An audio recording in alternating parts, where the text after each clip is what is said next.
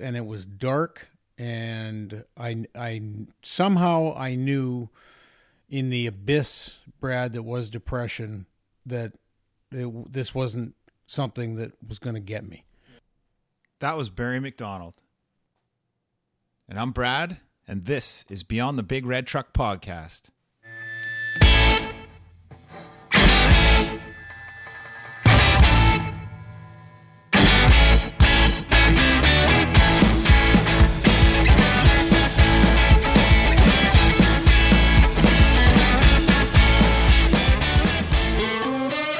What is up, everybody?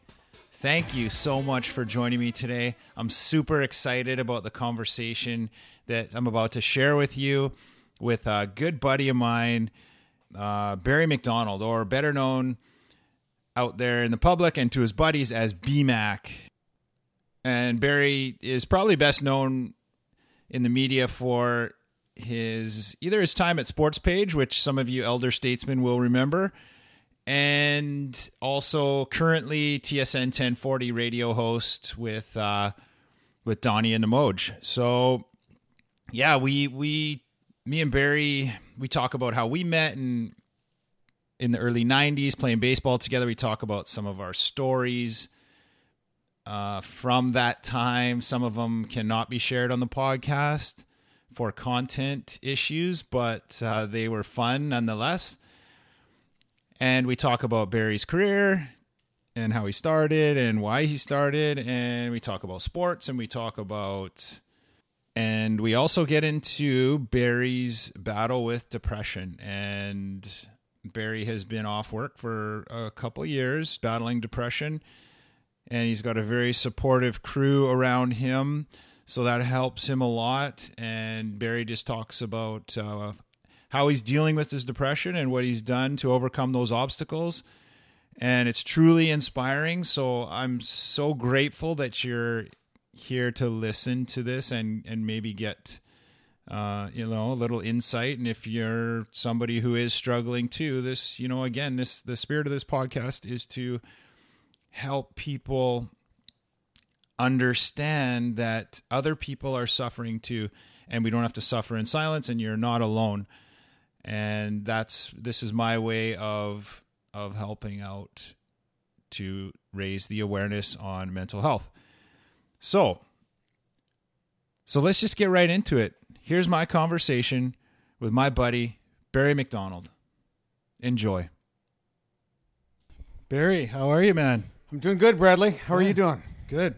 Be better if I played a better game of golf today, but it was nice to be out there. It was a good walk. Yeah, it was a good walk. Spoiled. What did you sent me a text actually that said something about ruining my wonderful walk with.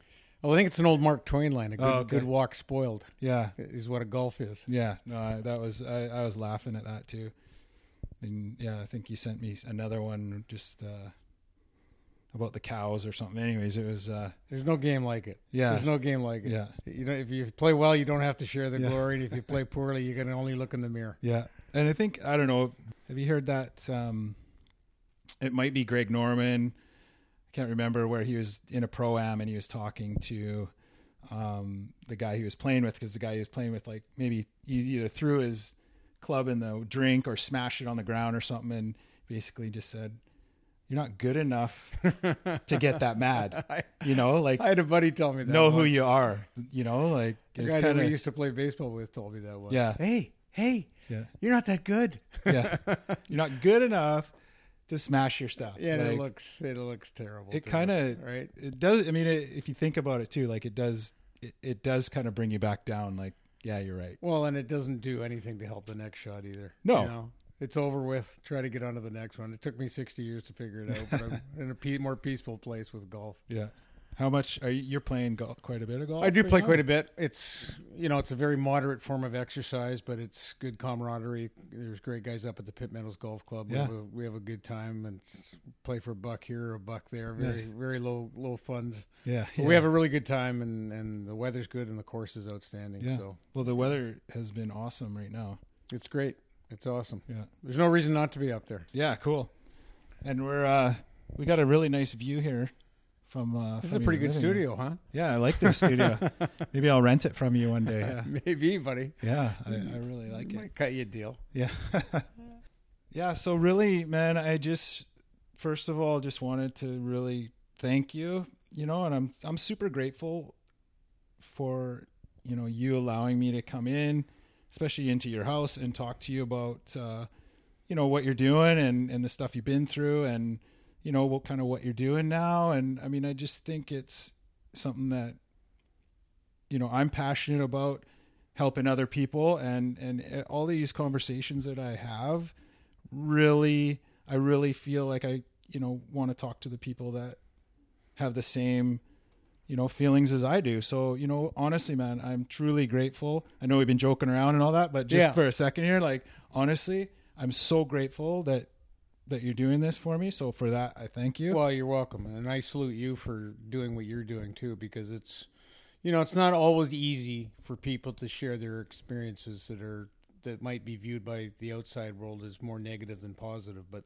we both know there's lots to learn about the world, about other people, and certainly about yourself when you go through that, and how you handle it and how you deal with it. And I think for you to use people like myself, who's been through some challenging times, as sort of conduits to other people that they can listen and learn, because there's so much that we can pass along that we've learned through I never thought I'd be sitting here talking with anybody, never mind the guy I got to play baseball with, and really admired as a baseball player, about my battle with depression. I mean, first of all, I never thought I'd ever go through it. Right. I don't know how many people have come up to me and said, "Man, you're the last person I ever thought that would be going through it." Yeah. But when somebody breaks a leg, you're never surprised that somebody broke a leg. You're disappointed for them, but we get broken brains too. Yeah. There's a lot of wiring going on up there, and it doesn't always work the right way. So this is not attitudinal with me. This is just something I have to deal with, and I have dealt with. Yeah, no, it's not fun. I wish it didn't happen, but you got to deal with it. Right, and I mean, that to me, that was one of my, once I realized that in my situation, for when I got PTSD and and the anxiety, once you kind of are accepting that that's happened, that's half the, or 3/4 of the stuff you got to deal with. So true. Because then you can deal with it.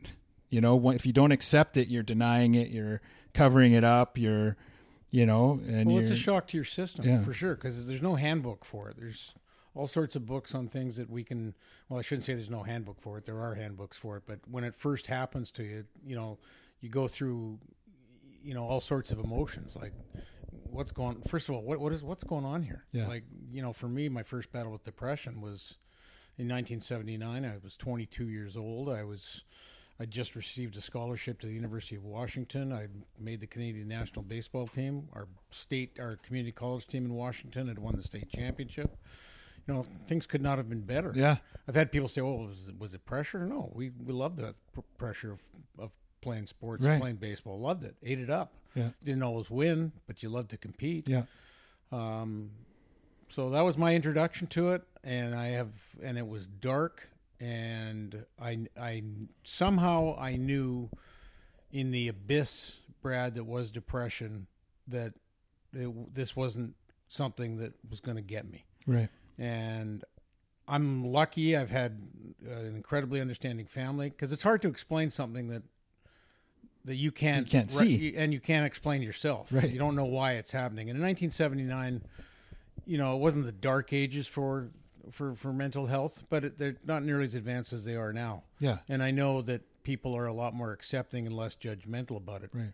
And I always wondered how I would have talked to a buddy if he'd gone through it in 1979. I might have just said, "Come on, suck it up." I couldn't remember my mom. I'd tell my mom, "I don't feel right, Mom. I just don't feel right. I'm having trouble cognitively. I'm having trouble thinking clearly. I'm having trouble remembering. I don't feel like going out with my buddies. I don't feel like doing anything." Right. Couldn't explain it any clearer than that. And it came, and when you're in it, and I don't know whether this is common for a lot of people with depression. People I've talked to kind of share their experiences with me, and they say that it's a constant, that when you're in it, you don't think it's going to end. Right. And that's why it's so debilitating. Yeah. I mentioned earlier broken leg. Well, it sucks, but you get the cast off in 6 weeks. You do a little bit of rehab, and you're back at it. Yeah. But the feeling with depression, the grip it holds on you is, for at least from my experience, was you don't think it's going to end. No. And then when you're out of it, it's, that's never going to happen again. Yeah. No, I mean, I 100% understand the way that you describe that, because, and that's, you know, I feel too, for me, the way I can relate to that is the same feeling. You don't know what's happening.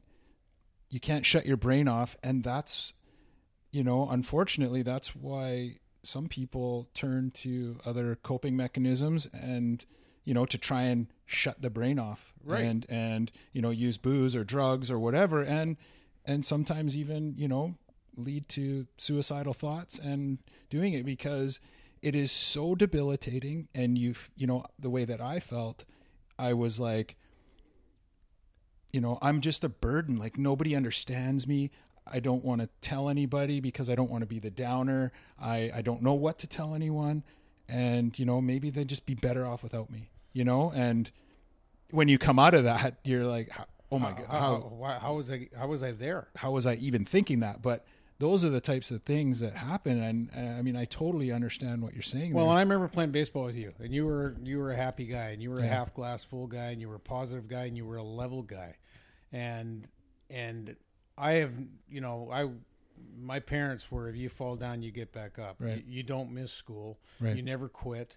You know, I played on a baseball team in junior college in Bellevue. We were down in the state final game, the championship final. We were down 9-1 going to the bottom of the last inning. You know, yeah. I'd never stopped cheering. You know, you keep rooting for your teammates. We came back and we scored 8 runs in the bottom of the 7th, and we won it on a pass ball in the bottom of the 9th. Yeah. And that's a miracle that actually happened. Yeah. No, so I'm a half glass full guy. I'm a positive guy. I see the world. I see the good in people.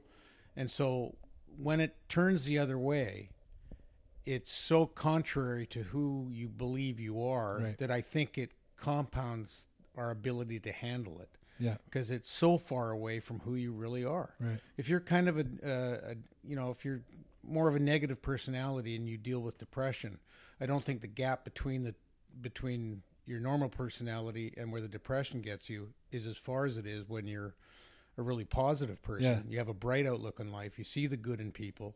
Yeah. You're optimistic about the world. It's a bigger gap. Yeah. Oh, for sure.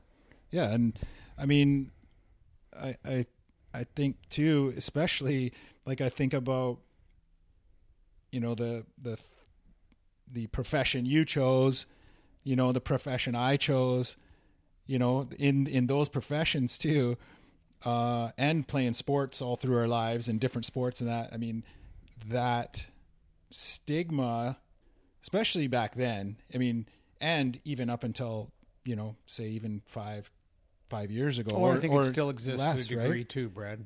You know, like those, I mean, you didn't say anything. You kept it in, you bottled it in. And if you say something, no, you're fine. Well, I can remember being, you know, we're doing baseball at the University of Washington, and this is when I was really scuffling in the fall of 1979. We're going over bunt defenses. You know, as you know, there's a bunch of different plays you can run with guys on first and guys on first and second, and it was like somebody was trying to explain the theory of relativity to me. Yeah. And this is the stuff that, you know, we just suck up in an instant. Right. We know it right off the back of our hand, and we can teach it. Well, and my coach was down my throat because I was throwing to the wrong bag, and it just wasn't clicking. And he was a tough guy to play for. Yeah. I remember I walked into his office and sat down. I said, "I need to talk to you, Coach." And I just explained it as best I could. I hadn't been officially diagnosed with depression. I pretty much diagnosed myself. I don't feel good. I don't feel right. I feel extremely low. He could not have been more understanding. Yeah. He couldn't have been more understanding. Yeah. That's good. And he could have laid into me and told me to suck it up. And, you know, this is 1979 we're talking about. It's a long time ago, and I think there was certainly less tolerance, but I think he knew what I was made of, and that something wasn't right was going on with me, and I was dealing with it. I was seeing a doctor already. And you just have to do something for yourself. You can't idly sit by and hope it goes away. You got to take care of your fitness. You got to stay positive. And I think the message I'd want to get out to people that are listening to your podcast, Brad, is that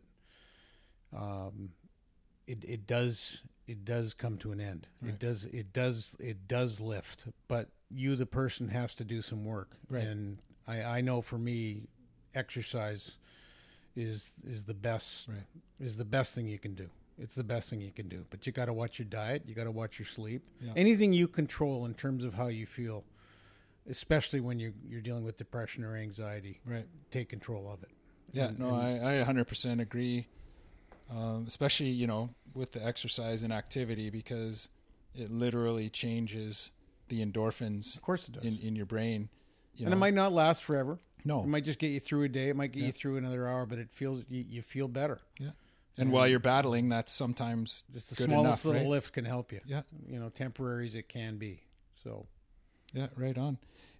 I just wanted to talk a little bit about something that I remember from us playing baseball, but did you play football too? No. Okay. Played rugby in basketball? high school. I was the 13th man on a 12-man team in high school at Point Grey. Yeah, right on. Played lots of rec ball down when I went to school. Oh, yeah. It was a good form of exercise. It was a good run. Recreational ball, team ball, but nothing too formal for me. Yeah. Well, because I don't know if you remember this, but when we were playing, so we played on the Coquitlam Athletics. Yeah. It used to be Puccini's. That's and right. I joined you guys coming up from the Reds, Coquitlam Reds, and I think it was me and JJ Hyde and Brad Shannon and Nito, Reggie, Jason, yeah. But anyways, we were somewhere in Seattle, and I don't know if you remember this, but we had a little bit of a break in between games, and there was a football field, like a nice turf football field, beside the baseball field. Baseball field was kind of up here in the football stadium. There we had a football, and we were kicking field goals. And like I said, I don't know if you remember this, but I remember you kind of challenged, because at that time too, I had just played football, and I'm like, I was the kicker and everything. I'm like this 20-year-old, I thought, hot shot, right? And so I'm kicking, and I think I kicked a 53-yard field goal, and I was like, wow, that I thought. And then you were like, let me try, like I'll show you guys. And I'm like, because our age gap is, I don't know, maybe 8, 10, something like that years, right? So I was 20, you were 30 or whatever, and we're about 14 years apart. You played Little League, I know, in 84, and I played in 1970. So there's how we measure it. 14 years. So you're even older than I thought, but I'm like, there's no way this old guy at 34 could kick a field goal, and you nailed it. And I just remember thinking, I cannot believe this guy just, this old dude on my ball team kicked this 53-year-old field goal. But I don't know if you remember that, but I don't know. Some things just kind of stick. And I don't remember. Yeah, I can imagine I was going to try to show the youngin. Yeah, and that's why I asked. Still had a little something in him. So I asked if you played football, because kicked in rugby though. That was in high pretty school. phenomenal kick. Yeah. And the guy that kicked the year before us ended up kicking for the Saskatchewan Roughriders. His name was Paul Watson, and he could really thump it. He held the CFL record for the longest field goal, and I was kicker the next year. And nice. I didn't follow in his footsteps, but he was fabulous. But good. I'm glad I showed you. You totally did, man. It definitely showed me up and shut me up for sure. 53 is not bad, kid. That's a good. Yeah, but, you too, buddy. Anyways, we had some good road trips for sure. Even in where did we play in Idaho? Was it Idaho? We were in Oregon. Was it Hermiston? Hermiston, Oregon. Yeah. We had some good times there, and then Saskatchewan. Were you on the team? Kindersley. Kindersley, yeah. With the fire, the barrel fire in the dugout. Henry Summers, our manager, Henry Summers, his dad. Yeah. Keeping the barrel rolling. Oh yeah. Late August. Yeah. It was freezing temperatures. Yeah. We had a lot of fun. Yeah, that was good. We had a lot of fun. So, played some sports through some tough days too. And sports was a wonderful thing to have. Yes. Oh, absolutely. It allowed you to just lock in. It's kind of funny when you talk about your, I just kind of railroaded the interview here, Brad. But no, it's funny you talk about for you, buddy. You talk about sports and what it's meant to you, and it was, if you weren't feeling great, it was like a 2.5, or depending if it was a doubleheader or not, 2.5 or 5 hours where you could just do something you really enjoyed. Yes. And it was a wonderful outlet, and different than just going to the gym, you know, because you had camaraderie, you had guys you were talking to, and you might be working through some stuff in your own mind. Yeah. But it allowed you to focus and concentrate on something you were really familiar with. Yeah. It wasn't like you were trying to learn anything new. Yeah. Oh, for sure. And that's before your experience, and largely before most of my experiences too. Yeah. And I mean, I look at that too. It's totally an escape, even if it was just from school or whatever at that time. It was like, it was just something. Sports create that environment for you, that safe environment, that, hopefully a positive environment, but somewhere that was an escape for you. And I see that, this is a little bit off topic, but I see that in my son, Nolan. Like, it's so crazy and amazing at the same time, where the closer we get to Mackin Park, the more I see him just ramp up. It doesn't matter what happened or what we were talking about or what happened at school or if he had a hard day. I see it in him, and he just, the closer we get, we turn up the street to go to Mackin Park because he knows he's going to baseball. It is like a switch goes off, and he is... Well, and he's also 2 hours closer to getting the Slurpee from 7-Eleven. Yeah, across the street, too. Yeah, for sure. Yeah, and I mean, it is. That's all part of the deal. Totally. That's the amazing part about sports, and just... Well, if I can sound like an old man, I'll sound like an old man. Enjoy every second of that with your son, because I coached probably 8 years of baseball. Yeah. With my son and lots of young buddies of his, and it was gone in a blink of an eye. Yeah. And you always sound old when you talk that way, but I'd give anything to go back to Mackin Park and coach another baseball game. Oh yeah, it's such a great experience. Yeah, and it's a beautiful park, and I mean, I had some history there too, so it was, it's special for me to know that my son is playing there, and maybe has a chance to play on the the All-Star team and all that, but. I totally get that. And I know, I remember you coaching at Mackin, coaching Brett, cause I was helping another friend coach at the time too. And that's kind of when I met Brett, when I kind of introduced myself to Brett a few years ago at Sport Check there. That's how I introduced. Oh yeah. I coached down at Mackin when your dad was coaching you, and we kind of, oh yeah, okay. There it is. I know the common who you denominator are. Yeah, exactly. Baseball, right? Because he started talking to me about I was wearing a baseball hat, and he's like, "Oh, you like baseball?" Or and that it was just kind of. And then he told me about the Vancouver Basketball Academy, or Vancouver. Yeah. Is that what it's called? Yeah. Vancouver Basketball. Yeah. I think that's what it was called. Yeah. That he was a part of at that time, and now, I mean, you must be super proud too. Just for the man he is, but he's. Is he still coaching SFU? He's probably going to cut back on that. Yeah. He's got some other things in the fire. So, yeah, nice. We'll see what comes of it, but he's a good kid, and I'm proud of him, and he's just turned 25. Oh, I know. Yeah, so it's 13 years since we were coaching Little League. Yeah. Wow. And that's a blink.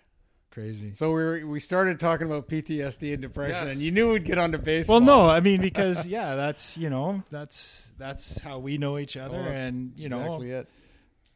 And so, kind of leading into that, you want to just kind of talk a little bit about, like, how did you get into broadcasting from, like, you went to UW, took communications.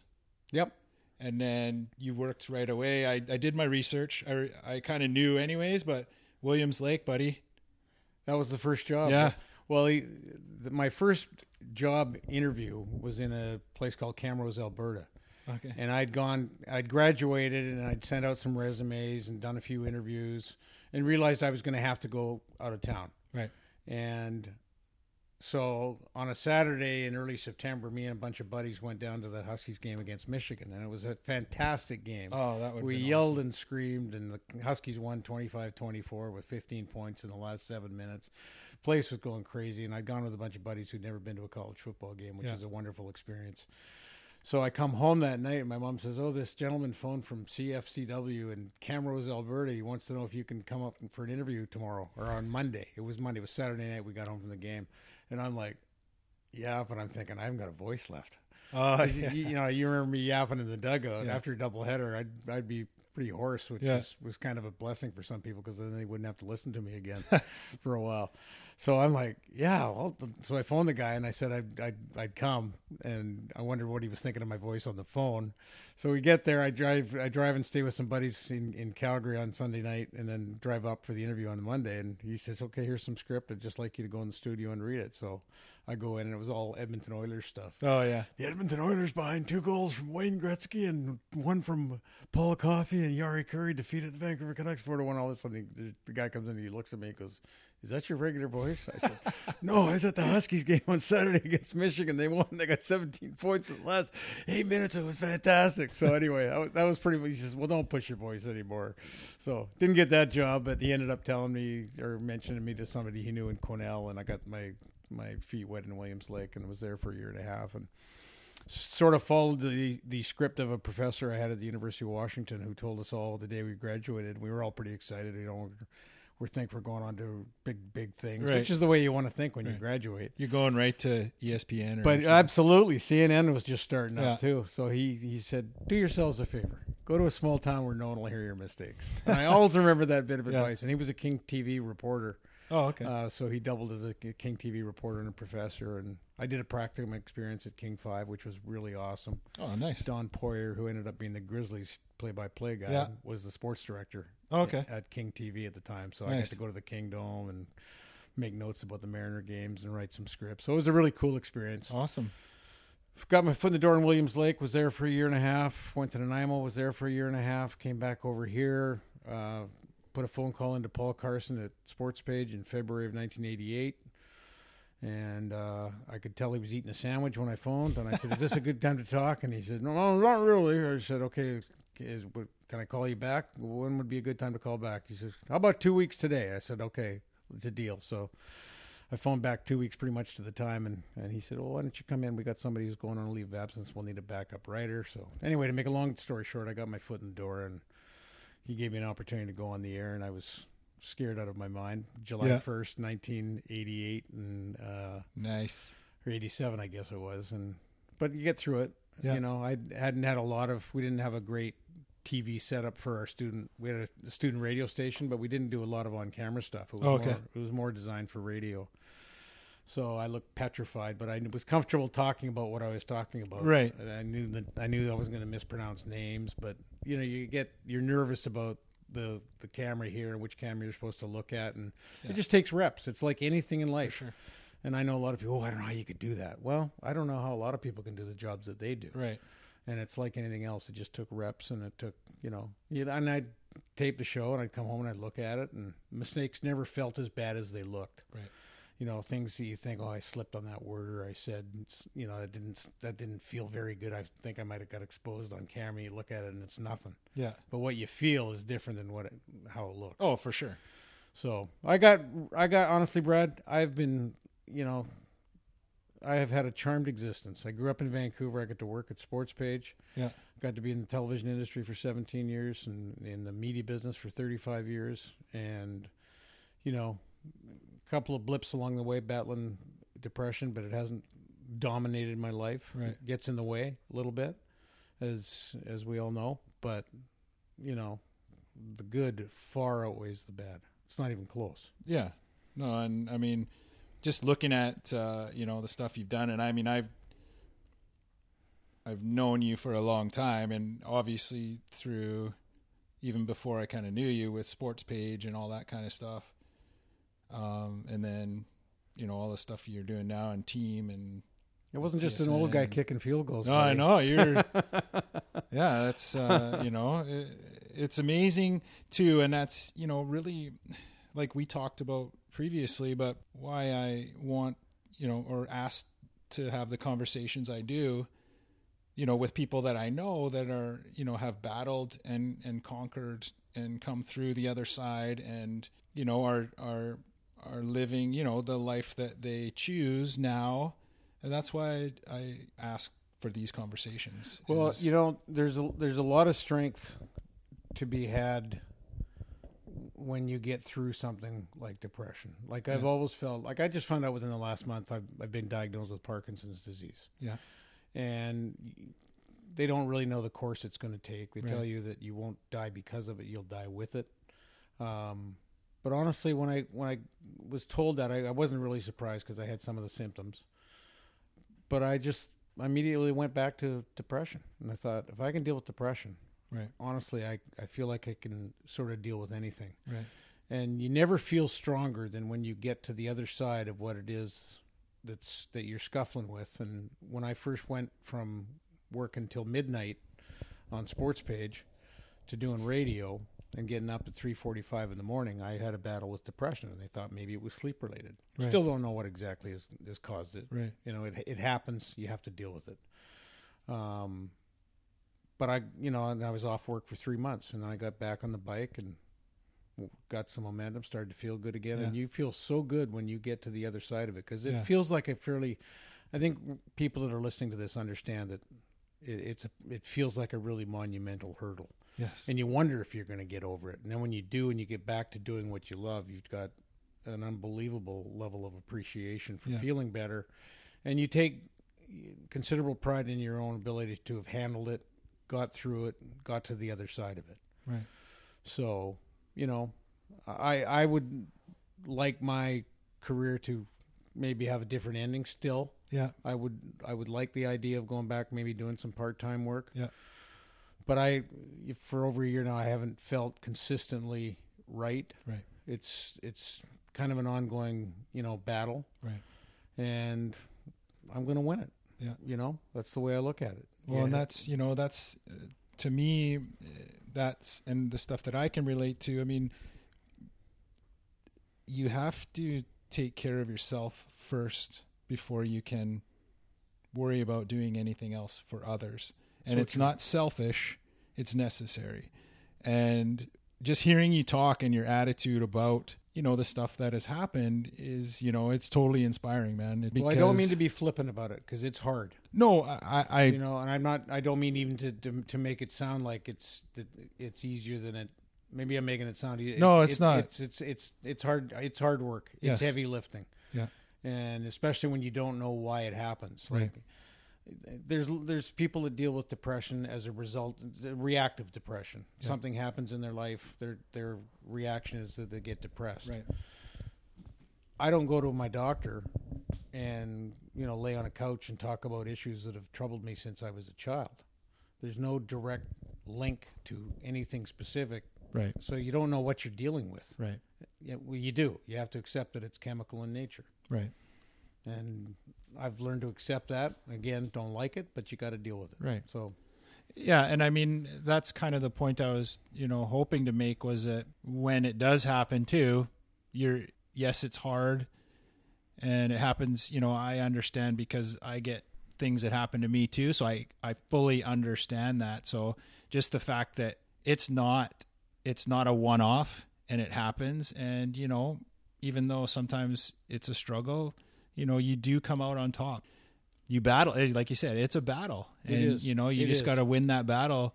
Try and win that battle every day, every time it happens. And you could wake up and feel one way one day, and wake up the next day and feel like yesterday was just that's right. that was another person, right? I've said to my wife, who is an unbelievable pillar, Evie. She's just been great. She's a high school counselor by trade. Nice. So I get free sessions with her. Perfect. But I've told her that, I'm lucky.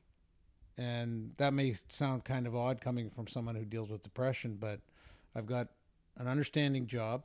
I'm on long-term disability. Yeah. I've got an employer that has been incredibly supportive. Bell, with their Let's Talk initiative, Yeah. that they do once a year, and they raise huge dollars for mental health. Yeah, that's amazing. Yeah. So they're extremely understanding. Nice. I've got friends that are supportive, that understand, that phone and check in, see how you're doing. Yeah. I've got, like I said, the sister that's off the charts supportive. I got buddies. I've got, my son. I've had very frank discussions with my son, because, Yeah. you don't know what your DNA is going to pass along, and I just check in with him on occasion, make sure he's feeling fine. Yeah.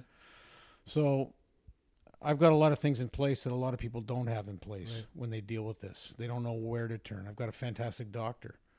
So if I was to get something like depression, and I do, I am so lucky to have infrastructure is the wrong word, but that's what resources and absolutely and support. Right. And I salute people who get through depression, especially that don't have what I have around me. Right.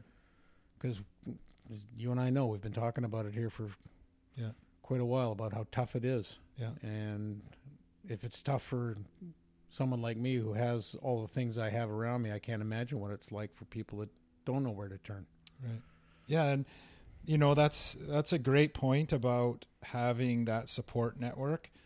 I remember I did a resiliency program. The BC Professional Firefighters and Wounded Warriors of Canada put on a resiliency retreat, 4 days for firefighters to go and talk to some professional counselors, and they have this whole program set up, a 4-day program. And at the end, one of the things that was a requirement that we all had a chart paper, and we had to write down, you know, they made us draw this funky little symbol and write down, you know, who is your team. And so we had to physically, you know, not just say it, but write down, identify who is your team, who's your support. And so that really, by writing it down too, really made it real. Like, I can count on these people, and all the people that were in that room too were on that list. Right. So it was just, to have that support network is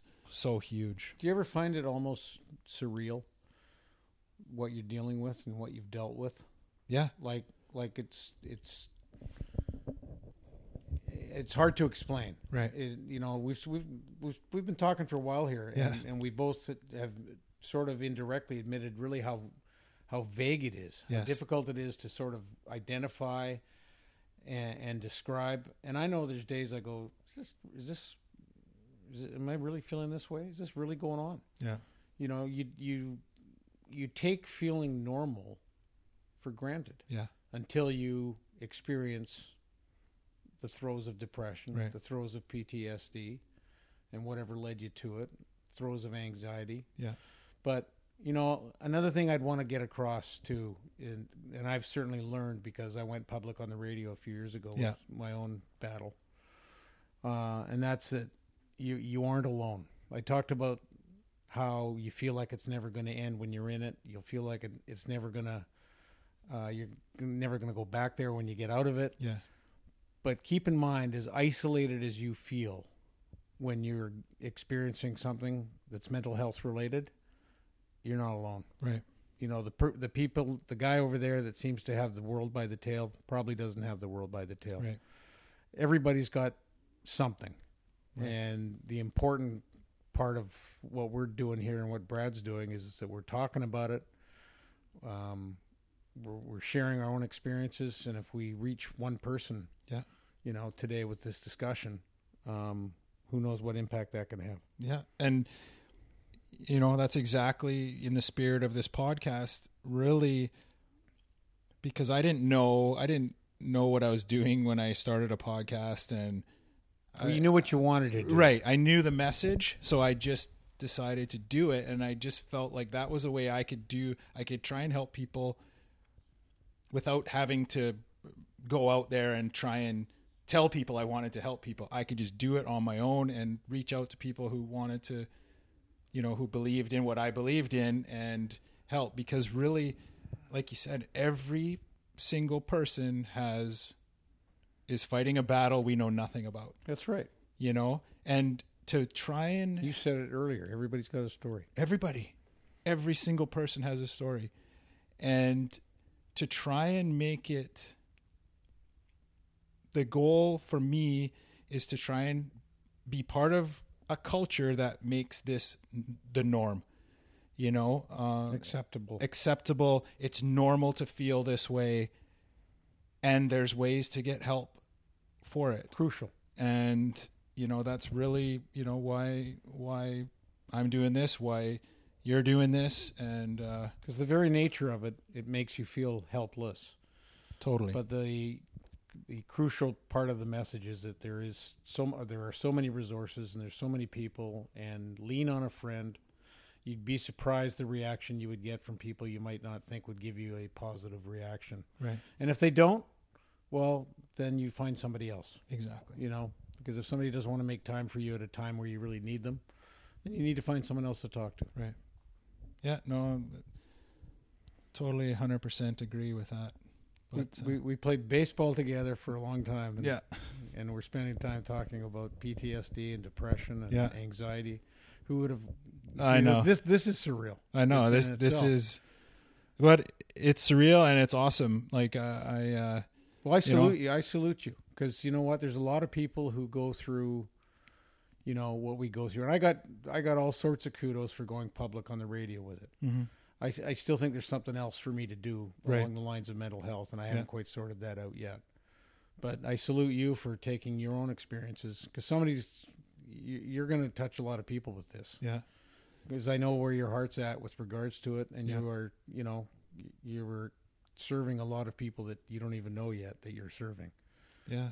So good on you. Thanks, man. I hope, like you said, it's surreal for you. It's surreal for me.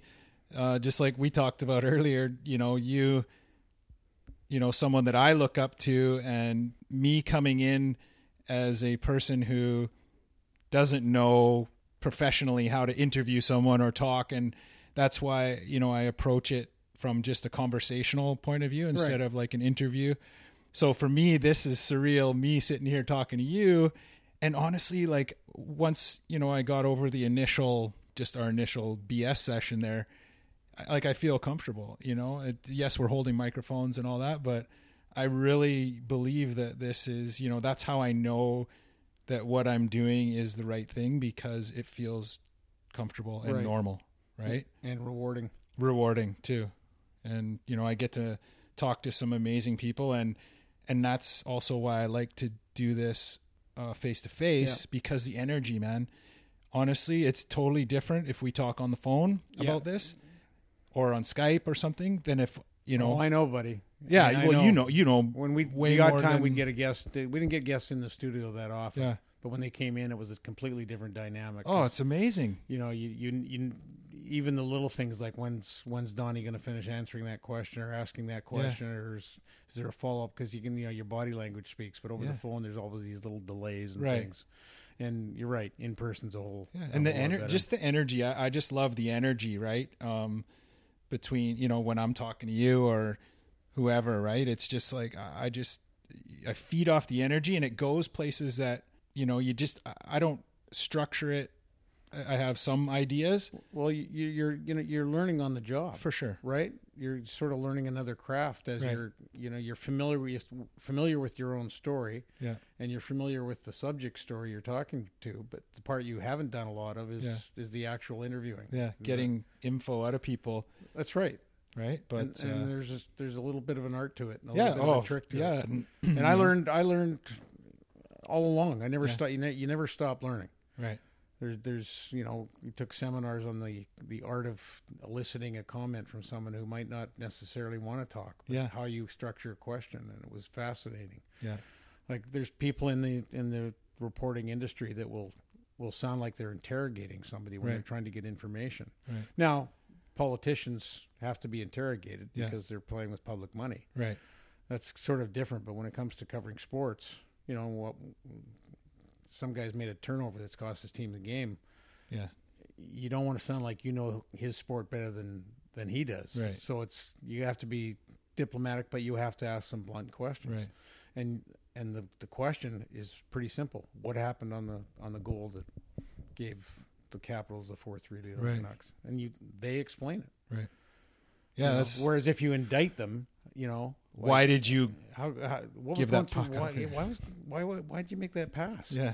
You know, and then immediately their backs up. Absolutely. Totally. I mean, I get that. I hopefully don't do that, but so just speaking of interviews, if we can just take a left turn here, but like, and just kind of, you know, have a little bit of fun. But do you have something that sticks out in your mind as far as like, you know, one of your more interesting interviews or fun or something that happened that you know during always, an interview? When you think back and you think about everybody that you've interviewed, I guess it's probably too many to even Well, remember. they kind of run together a little bit, to be honest with you. I mean, I can remember my first time I was on the air. It was noon on July 1st, 1987. Yeah. And Douglas Miller was the name of the news host. Okay. And Douglas was pretty adept at giving people the gears and making life a little bit uncomfortable for you, whether it was on the air or off the air. I got along well with him. Yeah. But I didn't know him that well. And Paul Carson, my boss, had told him, he said, "Look, I got a rookie coming on to do his first show today. Don't rattle him. Don't get under his. Let him do his show." So I go into the studio about 5 minutes, which is an eternity, 5 minutes before we're on the air, and I'm just sitting there staring at the camera that I'm going to have to talk into, even though we're not on the air yet. Yeah. And, with about 40 seconds to spare, in comes Douglas, and he's sitting beside me, and I have to do a little intro right off the top. And he's not saying anything to me, which is making me more nervous as I sort of just try to think that I belong here. Yeah. And then the floor director starts counting down, to Douglas. We're on the air in 15. We're up in 15. He still hasn't said anything to me like welcome or good luck or nothing. I just feel so isolated. Okay, we're on the air in 5. Finally, he turns to me and goes, "Hey, partner. It's 85 degrees outside. There isn't anybody watching. Relax.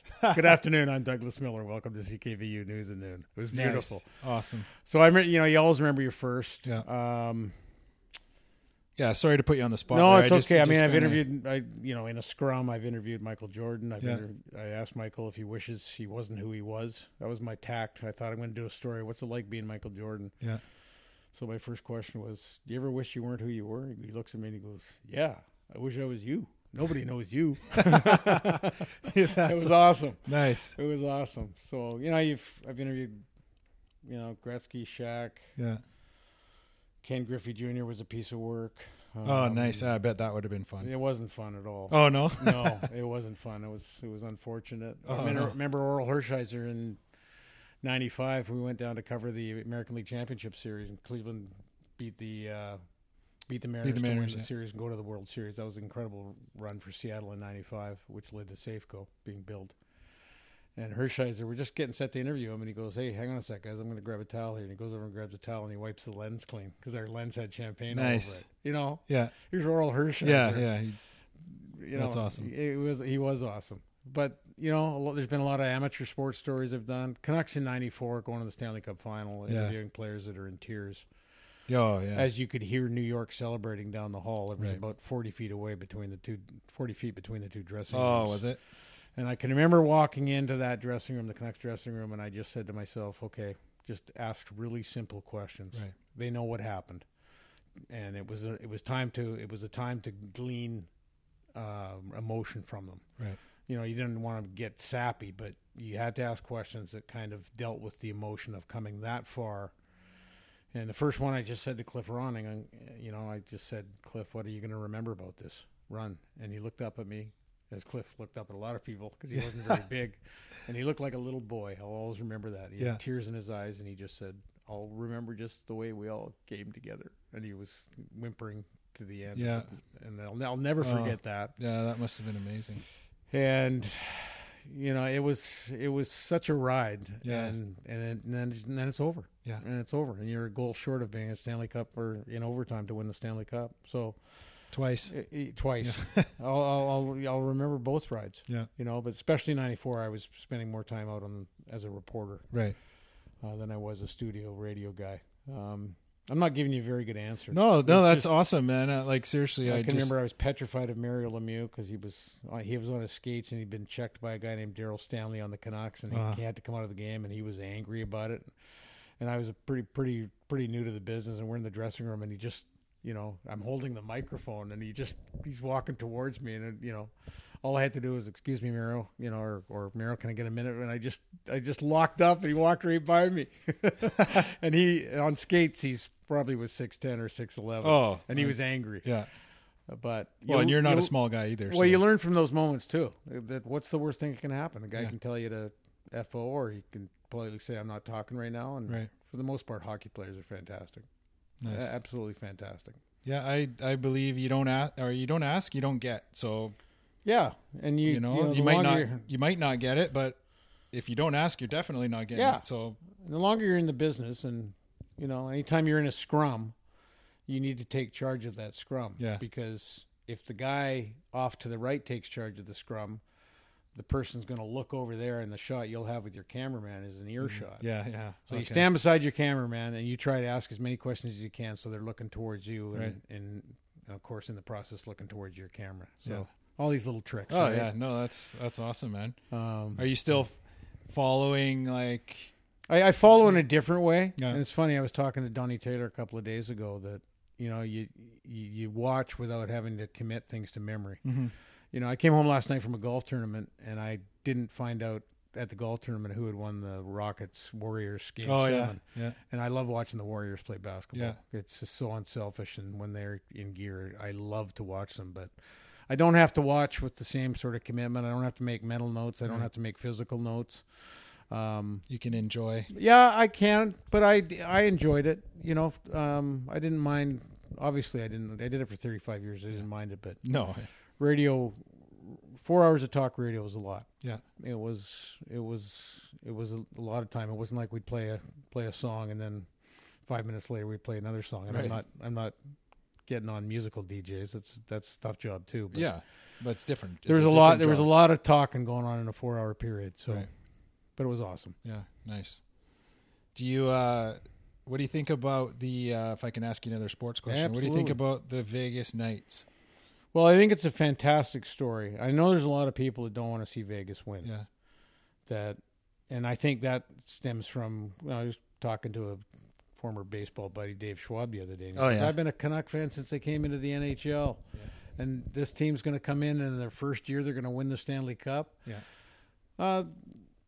You got to give them credit. I don't think anybody looked at their roster when they drafted guys last June from other teams and said, "Oh boy, they're going to be a tough team to beat." Yeah, the rules were such that Vegas took full advantage of them. They drafted the right guys, and I think anytime you draft a group of players that were unwanted by the teams, they're unprotected by other teams, there's a certain bond. Yes. Because you're a professional. You've always been, to get to the NHL, you've been the best player at some point on almost every team you've ever played for. Right. And then all of a sudden you're left unprotected. It's a bit of a slap upside the head. Right. And I think they were, in a strange sort of way. You remember Derek England at the home opener? He spoke about the tragedy in Las Vegas and how they were going to rally the community. And, whether that's served as inspiration, I know is the wrong word. I don't have the right word for that tragedy, but they seem to have helped rehabilitate the city.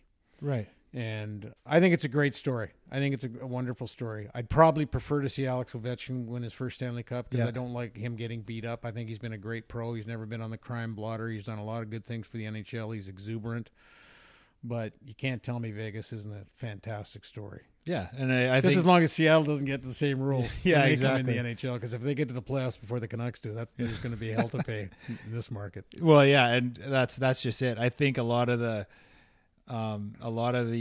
resistance about Vegas is bitter Canucks fans. Oh, sure it is. Of course.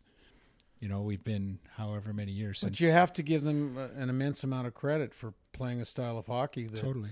I mean, it's like they have one more guy on the ice than every team they play. Yeah. You're watching a hockey game and the puck goes out of frame. And I think being Canadian, we quickly process who we think will be the first to the puck once the camera picks up where it's gone to. Yeah. And Vegas inevitably is on loose pucks faster than anybody else. Right. It's a great story. Great coaching. George McPhee did a great job as a GM. The ownership was supportive. The city bought in. And coaching, like you said, the coaching. Sometimes I think when you come into a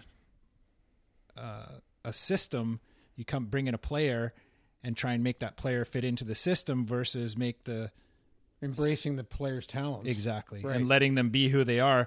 These cast-offs, if you want to call them.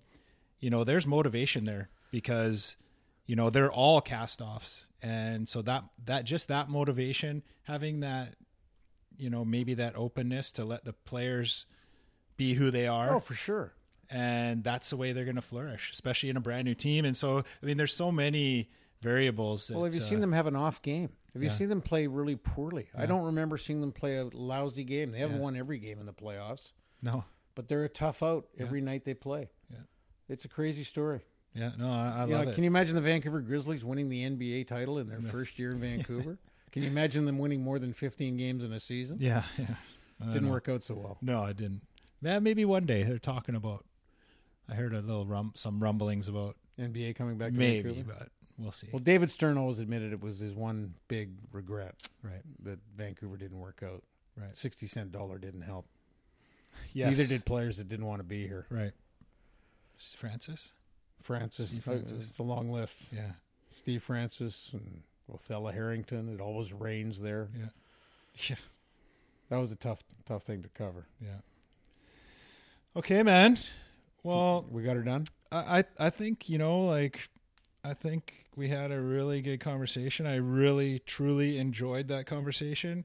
We kind of circled around a bit, and, maybe I'll just ask you, touched on it a bit, but if do you have any advice for, something that helps you, or, any books you've read that have helped you, or, just some advice that maybe might help someone who's dealing with the same kind of stuff?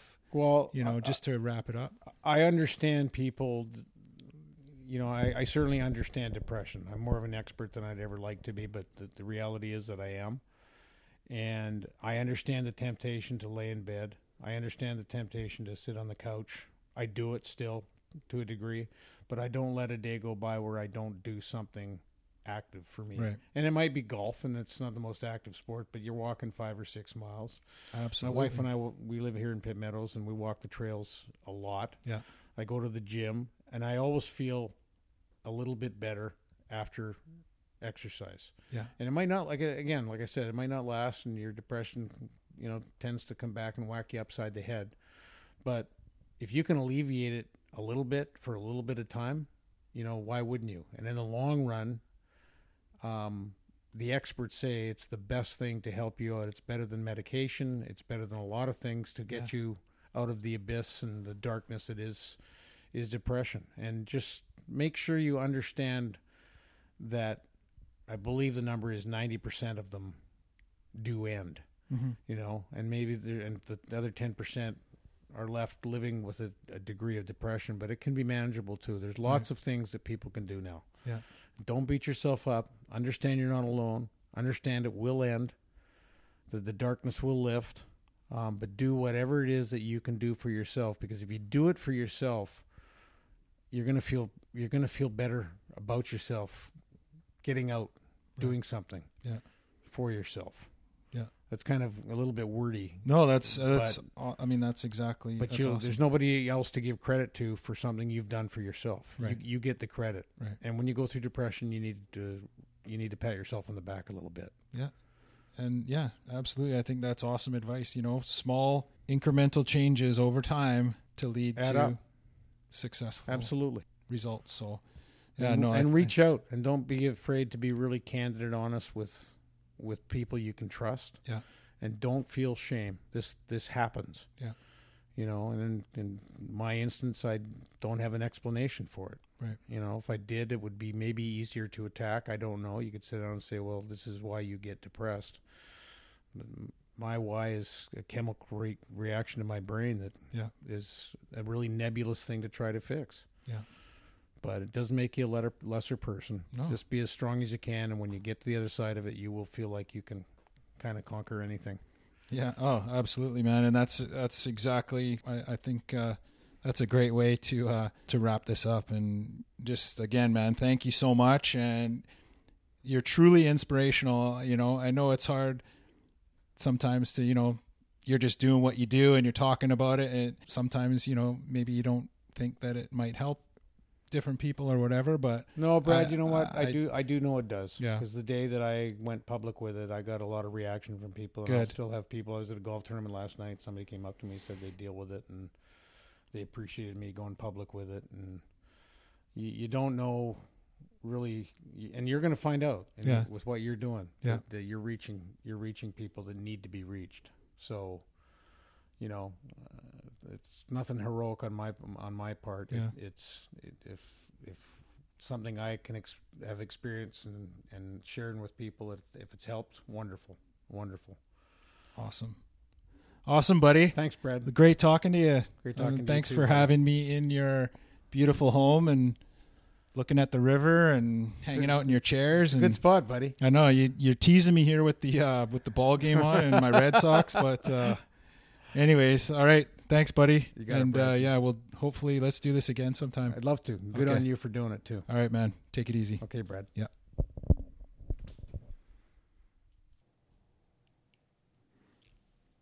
All right, there you have it. That was awesome. Thank you, Barry, for joining me in sharing your story and having this conversation about you and your life and what you're doing now. I think it's truly inspirational, and hopefully everyone who's listening feels the same way and just knows a little bit more about you, a little bit more about what you're doing, and that we all experience things in our lives and roadblocks and obstacles, and